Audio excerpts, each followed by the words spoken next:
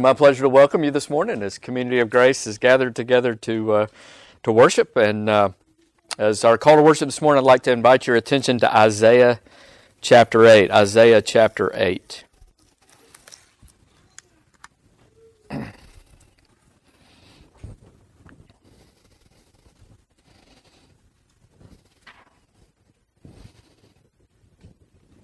Isaiah chapter 8, verse 11.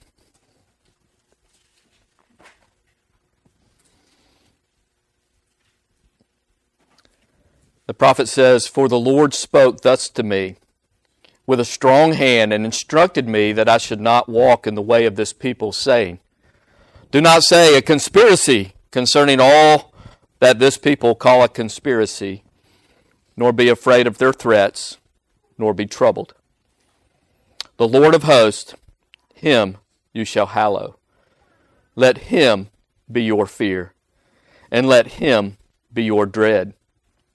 He will be as a sanctuary, but a stone of stumbling and a rock of offense to both the houses of Israel, as a trap and a snare to the inhabitants of Jerusalem. And many among them shall stumble. They shall fall and be broken, be snared and taken. Bind up the testimony. Seal the law among my disciples, and I will wait on the Lord, who hides his face from the house of Jacob, and I will hope in him. Here am I, and the children whom the Lord has given me. We are for signs and wonders in Israel, from the Lord of hosts, who dwells in Mount Zion." Let's pray together. Lord God, we are so thankful that we can come together this morning and meet as a community of grace, Lord, and offer you our praise and our worship. Lord, we give you praise for who you are, Lord. We praise you for your glory and majesty. Lord, we thank you for the beauty that you have given us this day and the beauty in your creation and how it declares your glory and your majesty and your might, Lord. We thank you for the passing of days and the passing of seasons and the passing of years, as by your divine providence our earth has made a full rotation around the sun and we have entered into a new year. And Lord, we accept this year as a gift of your providence and a gift of your grace. And we pray that we would be good stewards of this gift and that we would use our time wisely. Lord, that we would redeem the time and that we would be faithful to be the people that you've called us and brought us together to be in this place.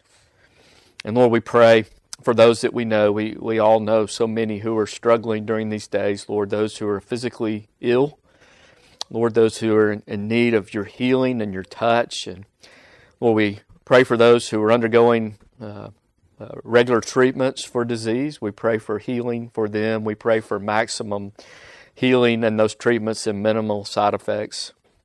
And Lord, we pray for those who have lost loved ones. We pray for those who are grieving today, that you would grant them your comfort and your grace. Lord, we pray for those who are on the front lines in medical care, taking care of the sick and ministering to the ill. And Lord, using the skills and training that you've given to them to minister to bodies. And we pray that you keep them safe and that you help them be wise and gracious as they provide care. Lord, we pray for those that are in authority over us. Pray for the transition in our nation. We pray for healing for our land. Lord, we pray for unity and grace as a nation. And we pray that you would raise up leaders for us that would first and foremost bend their knee to you and submit to your law and your word and your truth. And Lord, then stand up and lead us in righteousness and truth. We pray that you raise up godly leaders for us. And Lord, we are thankful for the freedoms that we enjoy as Americans, and help us be good stewards of that as well.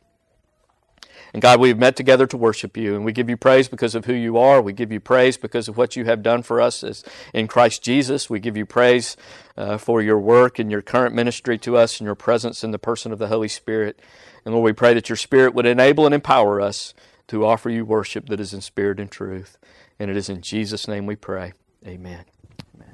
Right, I'm going to invite you to take out your hymnal and turn with me to hymn 101, hymn 2. Continuing to look at Luke's summary statement of the characteristics and commitments of the church that was born on the day of Pentecost. And we've gone real slow through this, looking at the different characteristics and commitments of that church, and seeking to see how we can apply these truths to our community of grace, to our church, and seek to be a church that is pleasing to God and that is used according to His purpose to advance His kingdom in our place. And so Luke in chapter 2, verses 40 through 47, just summarizes the characteristics and commitments of that church, and we're going to see that play out in the history of the church, the expansion of the church, the explosion of the church, and the rest of Acts. And so this summary statement will be unpacked as we continue our study through the book of Acts. So I'll read the whole summary, and we're going to focus today on the first part of verse 47, and we're going to see that this exploding church had favor with the people.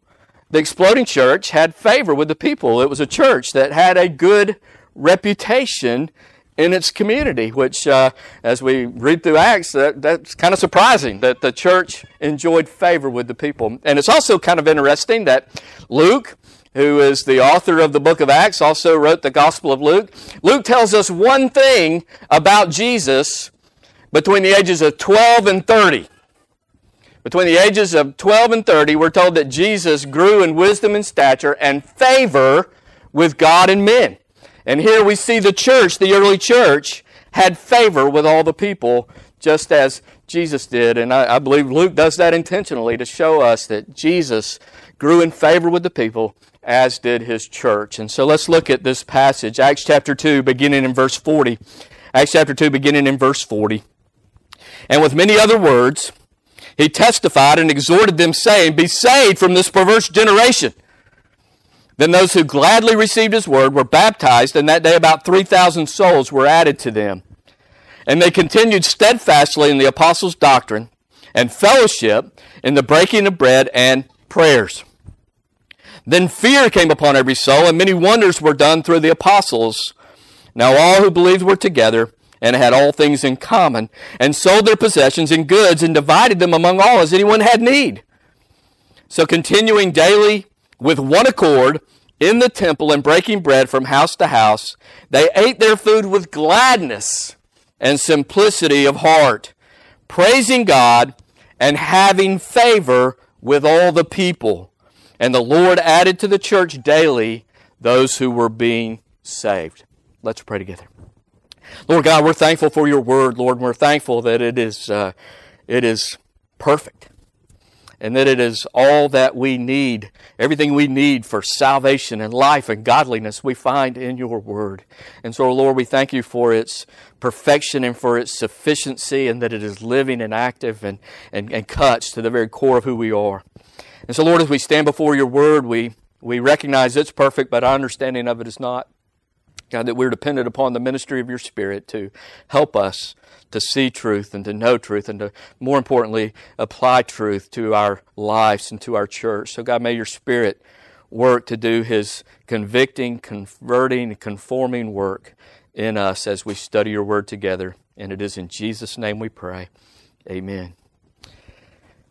You know, for most of my life, most of all of your life, the church in America has probably experienced a great time of comfort and peace. You know, the church in America has pretty much been the majority faith, Christianity, the majority faith in America, and we've enjoyed the time of comfort.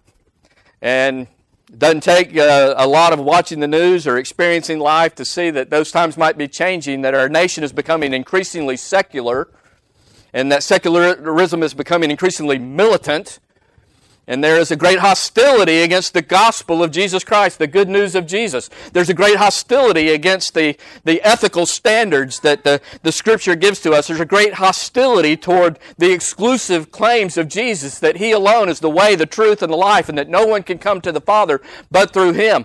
And so the church is in a place where we have got to figure out how to go from being the majority faith group to the minority faith group. And the book of Acts is going to help us with that as we see the local church called out from a perverse generation, as we've talked about in this text.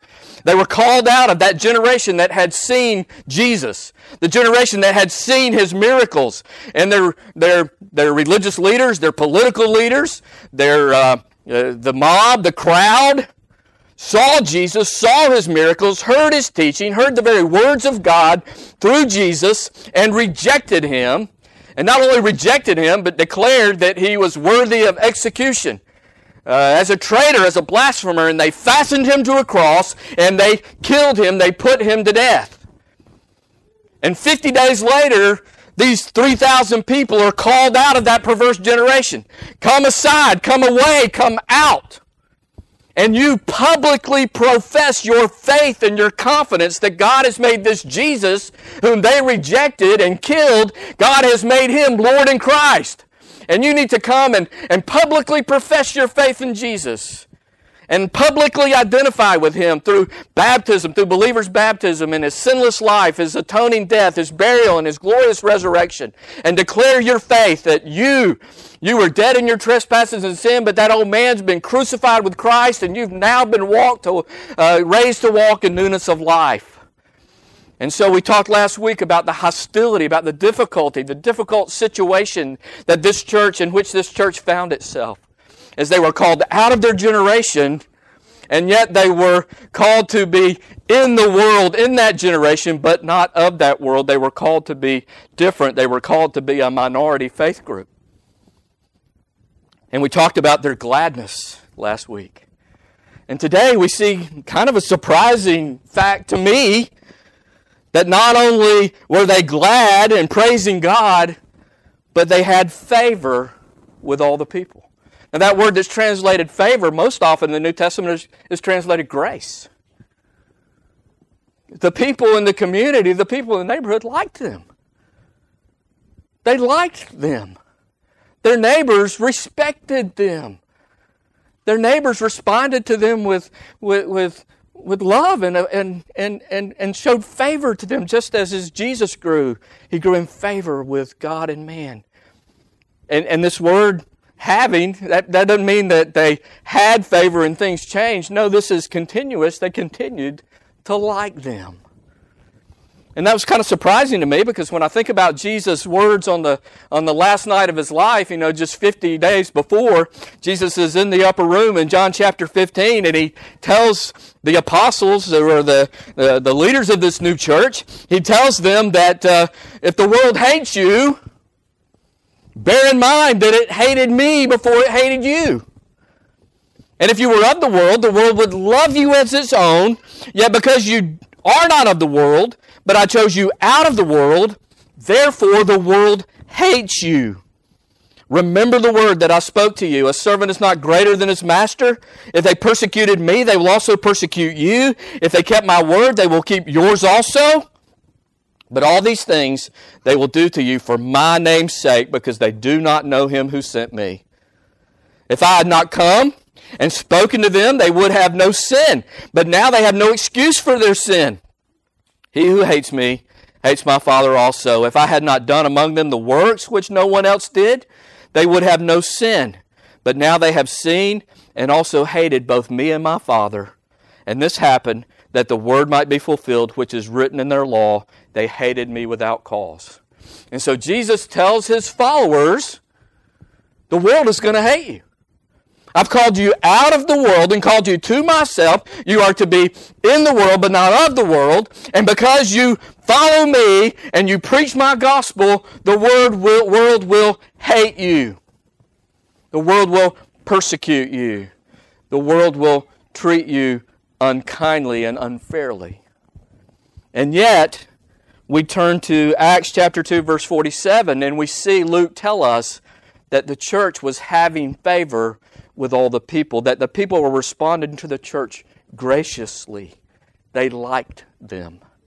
They liked the people that were in the church. And I think as we compare John chapter 15 and Acts chapter 2, and as we look through the outworking of Acts, there's a couple of truths that we can seek to apply our community of grace. You know, this word grace, they had grace with all the people. The church is, in a very real way, a community of grace. We're saved by God's grace through faith in Jesus Christ. And as we've seen in Acts chapter 40, verse 47, we're to show grace to one another.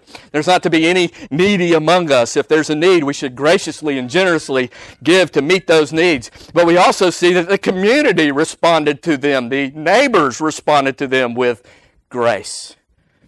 And so how can we apply these truths to our community of grace? There's three truths that I'd like for us to consider. I believe that and we're going to see persecution really break out against this church in Acts chapter 4. A lot of persecution, what Jesus said in John 15 is going to become a reality in Acts chapter 4 as they begin to become persecuted. And yet the people liked them. And so I believe that the hostility is because of the message and not the people in the church. The message, the gospel message, is offensive. But the people do not have to be.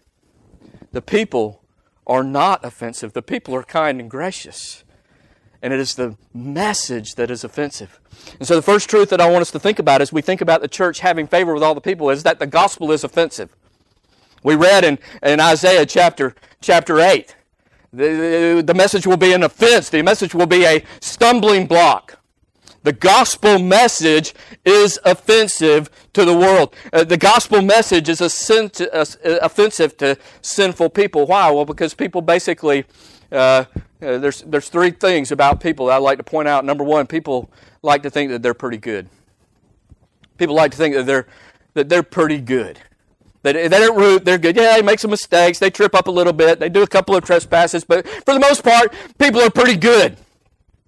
Well, the gospel says that there is none that is righteous, not even one. The gospel says that you have gone tragically bad. You were created good, very good, created in the image of a glorious and majestic God. But you foolishly and sinfully and stubbornly rebelled against that holy and righteous and just God. You were created good, but you've gone tragically bad. And you have foolishly rebelled against the greatest, most majestic, most beautiful, most glorious of all possible beings, the one who created you. You have rebelled against your Creator, and you've fallen into a state of sin and misery, and there is nothing that you can do that is good or right in the sight of your Creator. You're not basically good. You are totally depraved, hopelessly wicked. Utterly and completely sinful, and you can do nothing pleasing in the sight of your glorious Creator. People like to think that they're pretty good, but the gospel tells us, no, you are wicked and unspeakably evil. You are more wicked than you have ever imagined. And that message is offensive to the world. It's offensive to sinners. And the other thing people like to think is they think they're pretty good, and they also think they're in control. People think they're in charge. Well, the gospel says, know what? You have dug such a deep pit for yourself and your sin and your wickedness and your evil that there is no way that you can get yourself out. You are completely and totally helpless. You are completely and totally hopeless. You cannot do anything that will make you right. You can't do anything to make yourself better. You are utterly and completely and totally hopeless and helpless. You cannot save yourself. You cannot do any works that are good in the eyes of your Creator. You are utterly and completely and totally helpless and hopeless. That's an offensive message to people who think they're in control of their own destiny and that they can make their way through good decisions and hard work. The gospel message is offensive because people like to think they're good. The gospel tells us they are hopelessly wicked, more evil than they've ever imagined. And the gospel tells them that they are absolutely and completely and utterly helpless and hopeless to do anything to save themselves or to do anything that is pleasing in the eyes of God. Another thing about sinners is sinners love their sin. Sinners love their sin. And they love to cling to their sin, and they, if I can add religion and keep my sin, that's what I want to do. I just want to, I don't want to change. I like what I do. I like the way that I am. I love my sin, and I want to somehow figure out how to get to heaven while clinging to my sin.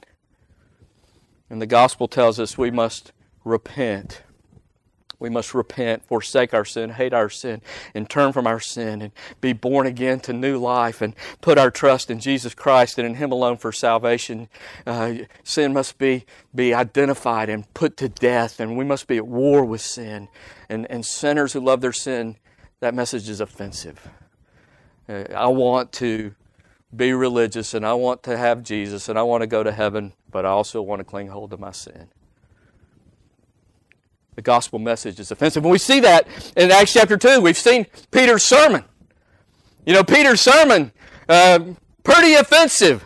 He starts off by saying, God attested Jesus to you in these miracles and these signs and wonders and this wonderful life there. He talks about, God attested Him. Verse 22, miracles, wonders, and signs. He did them in your midst. You know this. You saw the miracles. You saw the signs. You saw the wonders. You saw the glory of God in Jesus. And what did you do? Verse 23, you delivered Him, and you took Him by lawless hands, you fastened Him to a cross, and you put Him to death. And then he continues, and he says, God made this Jesus, whom you crucified, both Lord and Christ. And then what does he say? Come out of your perverse generation. Peter does not begin by God loves you and has a wonderful plan for your life. Peter begins with, you saw the miracles, you rejected the Christ, you put Him to death, you murdered Him, you are a part of a perverse generation, and you need to come out. Come aside, turn from your sin, and put your trust in Jesus. Believe there is nothing that you can do to save yourself. That is a pretty offensive message.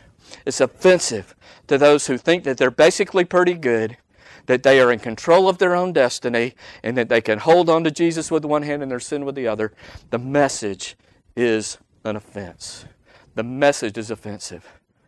And we're going to see that play out in Acts chapter 3 and Acts chapter 4. We'll see the world be offended by their message, and we'll see a wave of persecution break out all the way through the book of Acts.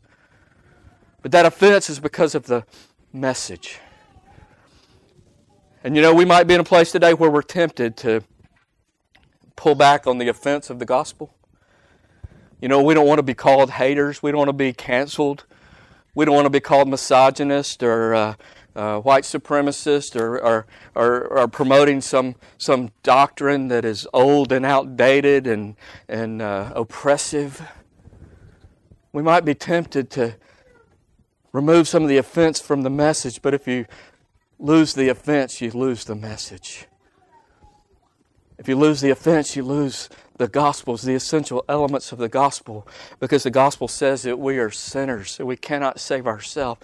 And we're so helpless and so hopeless that the only way for any of us to be saved is for God to slaughter His own Son.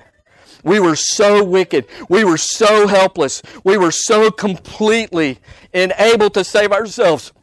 But the only answer for us was for God to become a man, live a sinless life, and then experience the full force of the wrath that we deserve in the cross of Jesus Christ. We see how horrible we are, how despicable our sin is, and how hopeless we are, that the only way we could be saved was for God to slaughter His Son and pour out the full force of His wrath that we deserved on Him.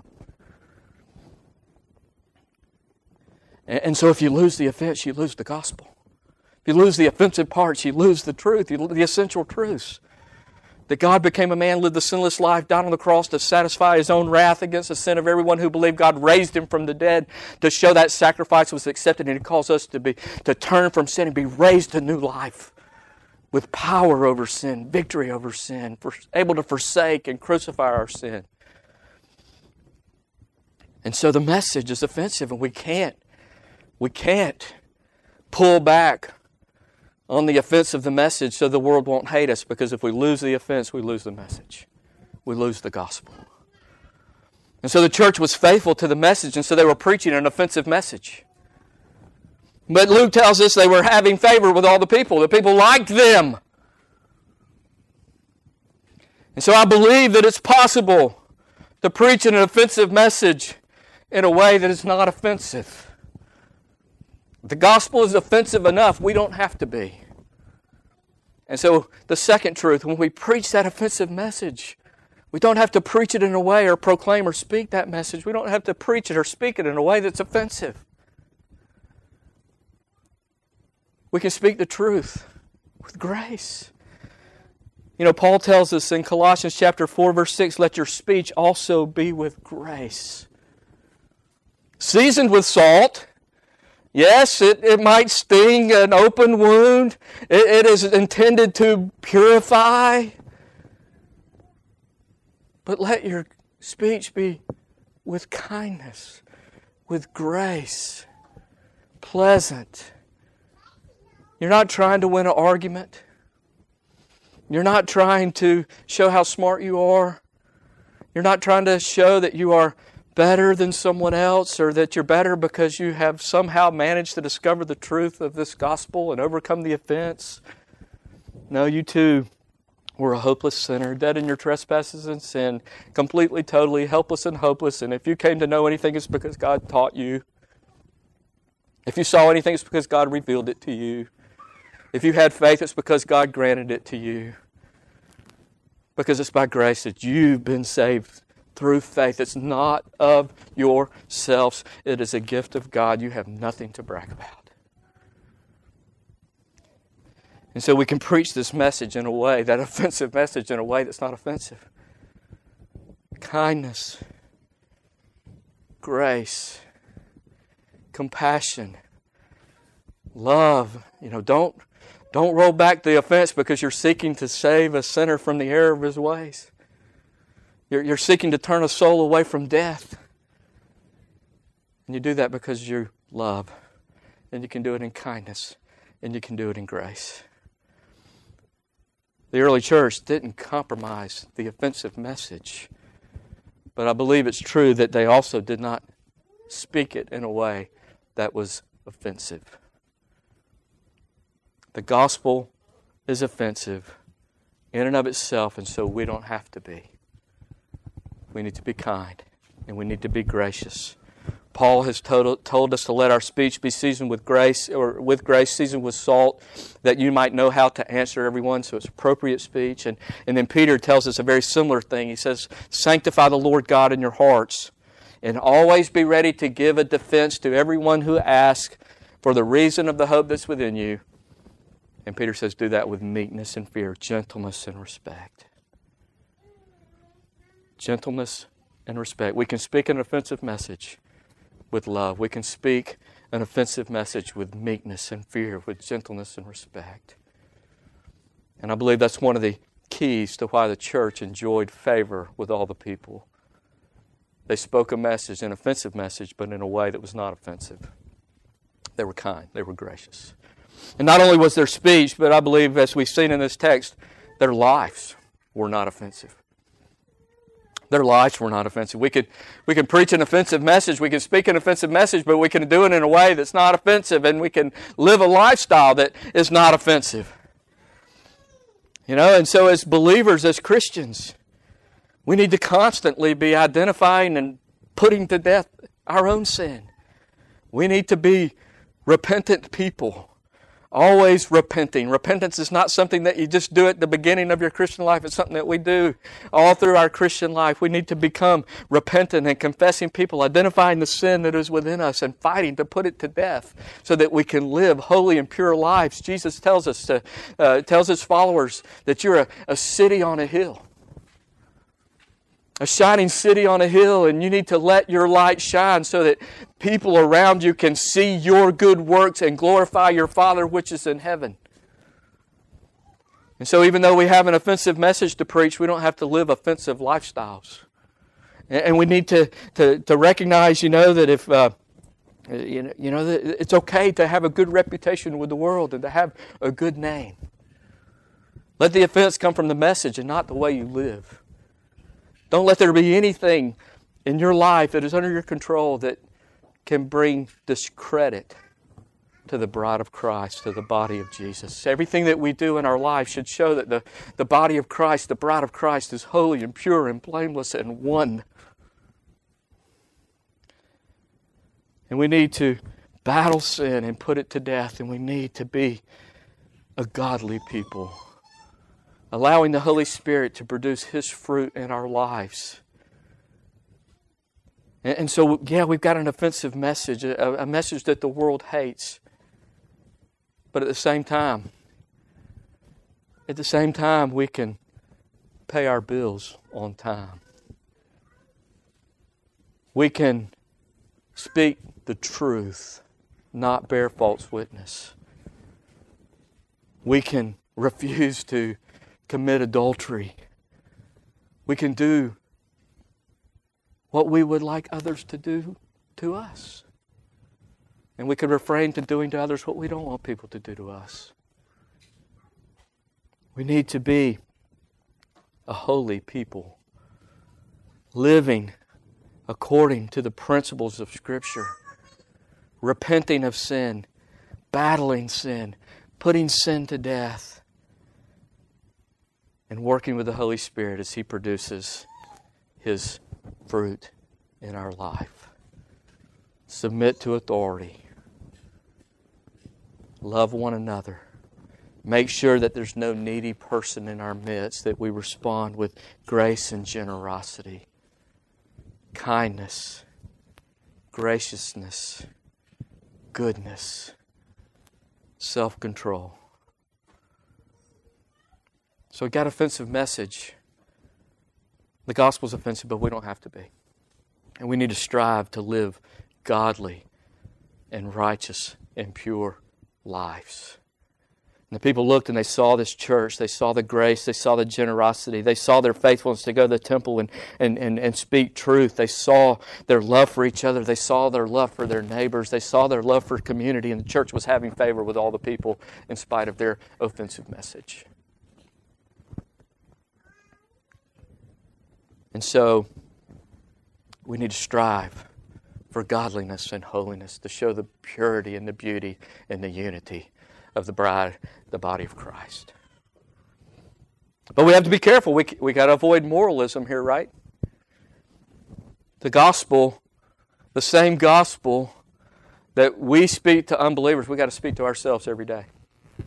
You know, God's not waiting for us to get better, to work harder, to do more. God wants us to admit our helplessness and our hopelessness. And the fact that I can't produce the kind of godliness that's going to make my neighbors look at my church and think that it's blameless and holy and pure. I can't do that on my own. God is not waiting for us to work real hard and get better. God is waiting for us to tell us, wants us to tell Him that we are helpless and hopeless, and we cannot do this without His help. We cannot do this unless He works in us to will and do according to His good pleasure, unless His Holy Spirit produces His fruit in us. And so the gospel is the same. You're hopeless and helpless, and you can't do anything apart from God's grace working in you to create in you a lifestyle and a speech that will not create offense. And also the courage to hold fast to that offensive message, realizing if we lose the offense, we lose the message. If we take out the offensive parts, we lose the essential truths of the gospel. That we are utterly and totally sinful and totally dependent upon God's grace for all that we are, all that we have the potential to become. And God grants repentance, and God grants faith, and God grants power over sin to give us victory. Not because of anything that we do, but because of who He is and His working of grace and His kindness to us in Christ Jesus. And so, community of grace, we have an offensive message. A message that is a stumbling block, a message that is foolishness. That we were so totally, utterly, tragically wicked and evil that the only hope for us was for God to send His own Son and slaughter Him on a cross so that we might have life. and that all that we are and all that we have the potential to become is nothing more than a gift of His sovereign grace. And His acceptance of us is not based upon our performance, but His kindness to us in Christ Jesus. Don't lose the message. But the message, let the only offense be the message, and not my speech, and not my way of life. Let's pray together.